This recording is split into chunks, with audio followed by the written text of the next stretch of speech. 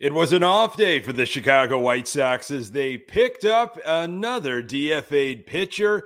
Should Kansas City Royals catcher Salvador Perez be the next backstop for the White Sox? And let's check in on how the change of culture is going for the Sox. Hey, it's Elvis night, so you know Elvis Andrus will be at second base. You are Locked On White Sox, your daily Chicago White Sox podcast. Part of the Locked On Podcast Network, your team every day.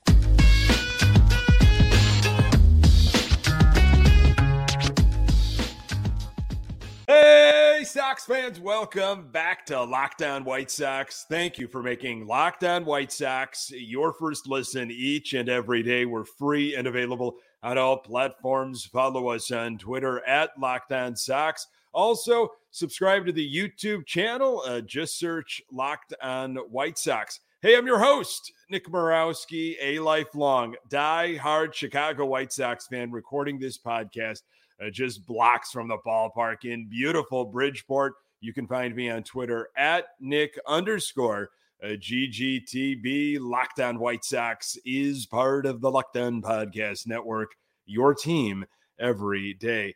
Our Chicago White Sox will take on the Milwaukee Brewers on Friday. Michael Kopech is going to be on the hill. Catch every pitch of the White Sox hometown broadcast with Sirius XM on the SXM app. Search White Sox. State of the Sox, 47-69, 22 games under 500, but just 12 and a half games back in the AL Central as I record.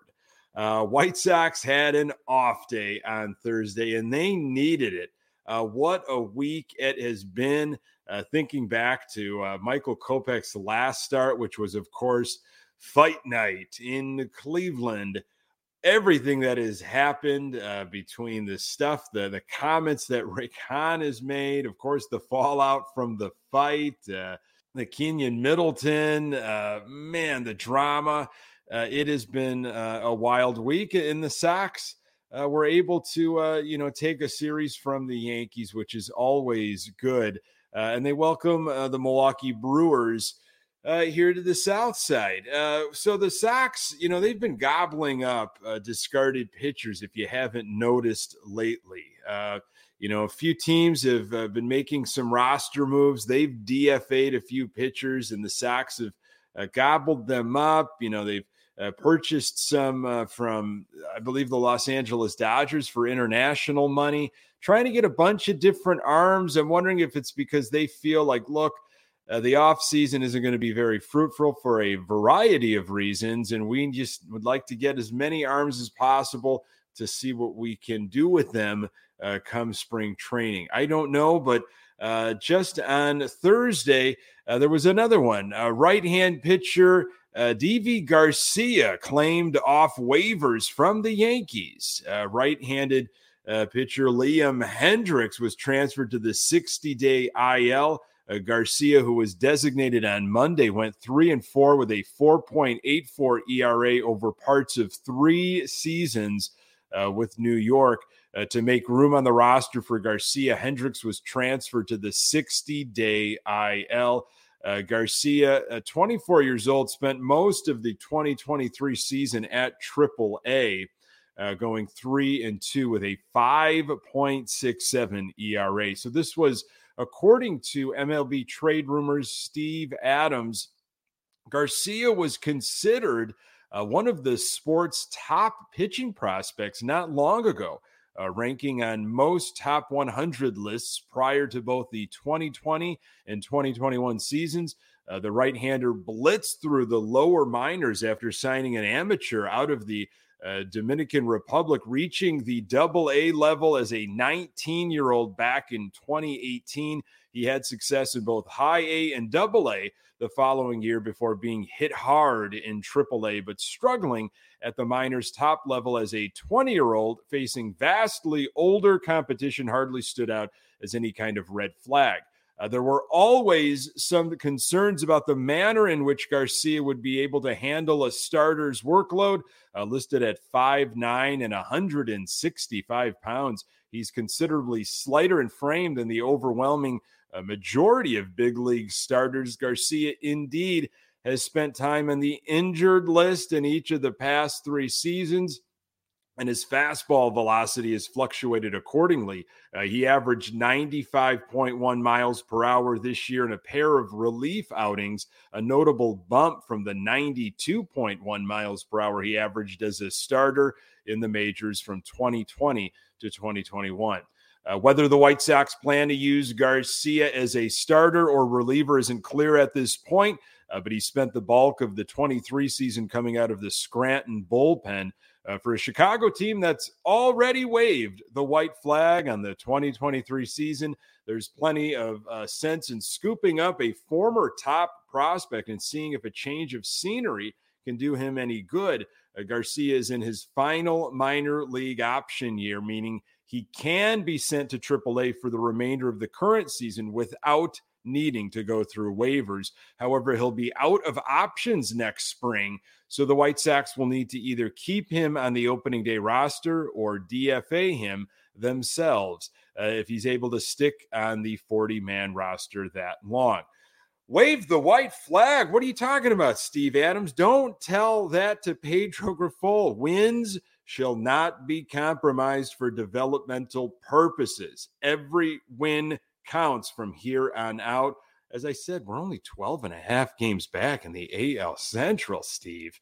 How about that trade that did not happen? You might have heard about this. It kind of started to bubble up a few days ago. This was from Fansided. MLB rumors, potential White Sox Royals trade discussed before the deadline included 8-time All-Star. Before the trade deadline, the White Sox were one of the biggest sellers on the market. They ended up testing the market for nearly every player on their roster, including dealing a plethora of players. But what most people don't know is that they were sneakily looking into a trade for the Royals' 8-time All-Star, Salvador Perez. Bob Nightingale of USA Today reported in his notebook that this trade was discussed, but inevitably it fell through when the White Sox were unwilling to part with some of the prospects that Kansas City was asking for. But with the trade deadline in the rearview mirror now, that leaves everybody to wonder about the White Sox's intentions with this deal. If they are looking to obtain Perez, a 33-year-old catcher with some left in the tank, that means they're probably looking to win in the next year or two, right? Maybe this deal was the salary dump of Yasmani Grandal that they were looking for. In all reality, we'll never know the true details and reasoning behind this almost blockbuster deal, but it absolutely brings into question the direction of the White Sox, especially after a fire sale of MLB talent in July. I love that write-up. Everybody's questioning what the White Sox are doing, if that was rumored to be true. I believe Salvi is signed through the 2025 season and a 2026 option. So are the White Sox going to trade for Salvador Perez maybe this offseason? With Yasmani Grandal as good as gone and not much after that. I don't know if Sebi Zavala is your answer long-term. I hope not. Carlos Perez, he might have some promise, but that's a very small sample size. They loaded up on some young prospects, of course, during this fire sale. I don't know if they're necessarily going to be ready for any full-time roles. I obviously will see what happens with spring training. I do think the Sox need a solid option. I just don't know if it is Salvador Perez, but it makes a ton of sense. Pedro Grifol is a big Salvador Perez guy, and Salvi Perez is a big Pedro Grifol guy. Way back when Pedro Grifol was hired, there were so many articles out there with Salvi Perez giving his stamp of approval, the close relationship that Grifol and Perez have as Grifol worked with the catchers, and Perez is a good one. He has eaten the Sox lunch time and time again. I don't know. I don't know if this is Pedro trying to say, look, we got a culture problem. I thought differently of some of these players. They proved me wrong. Maybe some proved him right. We cut the fat, so to speak, at the trade deadline. That's what it sounds like if you read between the lines from what Hahn and Grifol have alluded to with the conversation surrounding culture. They seem to have been addressing the problem. Now, Grifol might say, look, I need guys that I can trust. I need guys that are my guys. I inherited a roster that was pretty much, these were other guys. And I think Pedro had his say in a few guys, Hans or Alberto. And I think the guy we're going to talk about in a little bit here, Andrew Benintendi. But Salvi is absolutely a Grifol guy. So that is something to watch for. And I wouldn't be surprised if it happens. I absolutely not. If Hahn and the White Sox really do believe that they're going to compete in 2024, maybe they go after Perez. I don't know. Maybe they made some sort of good faith to, the fan base or to Grifol of, look, this was a really tough year. We want to help you out. We're going to try to somehow set you up for success. You want Salvador Perez? We're going to go get him for you. A guy that I believe Pedro most definitely wanted on the White Sox, Andrew Benintendi, opened up about the culture change with the Southsiders. More on that in a moment. Today's episode is brought to you by Sleeper. Sleeper is a fantasy, sports, and real money gaming app focused on bringing people together through sports and gaming.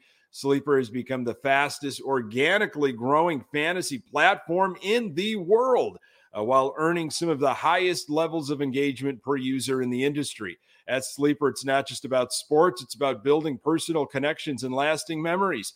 Predict the hottest baseball stats like home runs, hits, strikeouts, and much more to cash in on your daily fantasy baseball skills. Use promo code LOCKEDON and Sleeper will match your first deposit up to $100. Don't forget to enter promo code LOCKEDON upon sign up for an instant deposit match up to $100. Swing for the fences with promo code LOCKEDON and sign up to get that deposit match up to $100.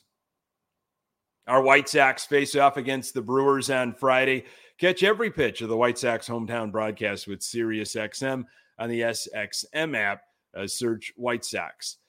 Speaking of organic, the culture change and how it has to happen organically. That was an article by Daryl Van Scoven of the Chicago Sun-Times recently. Culture change has to happen organically. White Sox Andrew Benintendi says Sox happy to go to war together in final 47 games of lost season. It's easy to lay down and chase personal things, but that makes coming to the field every day not fun, said Andrew Benintendi, who signed that 5-year contract last offseason, believing postseason baseball, not meaningless games in August and September, were in his future. If we're not in a position to win this year, maybe we could spoil it for some teams, just showing up and competing every day. There's more to do than play spoiler, Van Scoven wrote. Changing culture is all the talk lately. While they're at trying to win games, perhaps things will begin to change in that regard. There are many layers to it. It's something you're always working on, said Benintendi, who played on postseason teams with the Red Sox from 2016 to 2018. And the more we talk about culture, obviously it's something important. But I feel like you talk about it all the time. It's kind of jammed down your throat, and it just has to happen organically. And these next 2 months, it's something we can work on. It's just getting better every day, getting closer to each other. The last week or so, it's been better. It's trending. Realizing where we're at, let's just enjoy it and have fun. The cards will fall where they may, Benintendi said. We have 47 games left. Might as well go out and enjoy it. Now, I think Andrew Benintendi hit on some interesting stuff there. I believe he absolutely is one of Pedro Grifol's guys. He had some experience with Grifol and Grifol with him during his short stint with the Royals. And I believe, Pedro, I talked about it in the offseason on a Lockdown episode, maybe a couple episodes. that I think Pedro might have had a short list. And the Sox front office said, you know what, we can't obviously do everything. We're stuck here with some of these roster decisions, the player personnel, but we've got a little bit of wiggle room. You know, who are you after in free agency? What can we do? They needed a left fielder desperately. And, you know, Grifol might have said, look, this guy, I got experience with this guy. He's solid. I can vouch for him. You know, I feel like he would fit into what I'm trying to do. And the White Sox went out and made that happen. You know, going back to the Salvi Perez thing, I think maybe if Pedro's around and they're saying, you know, we're sticking with you, Pedro, but we want to give you a little bit more. We want more of your type of guy so you can build this culture.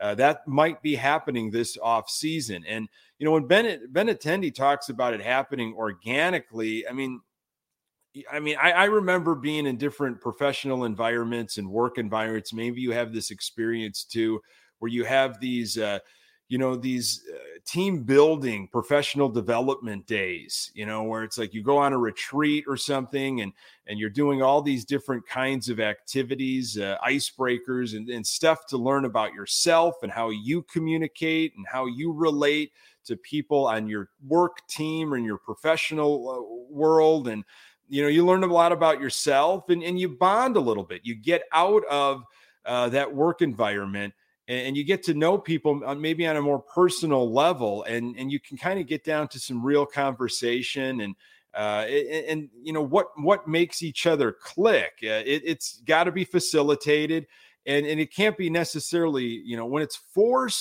too forced, then it just doesn't happen. So organic is probably a good word for it.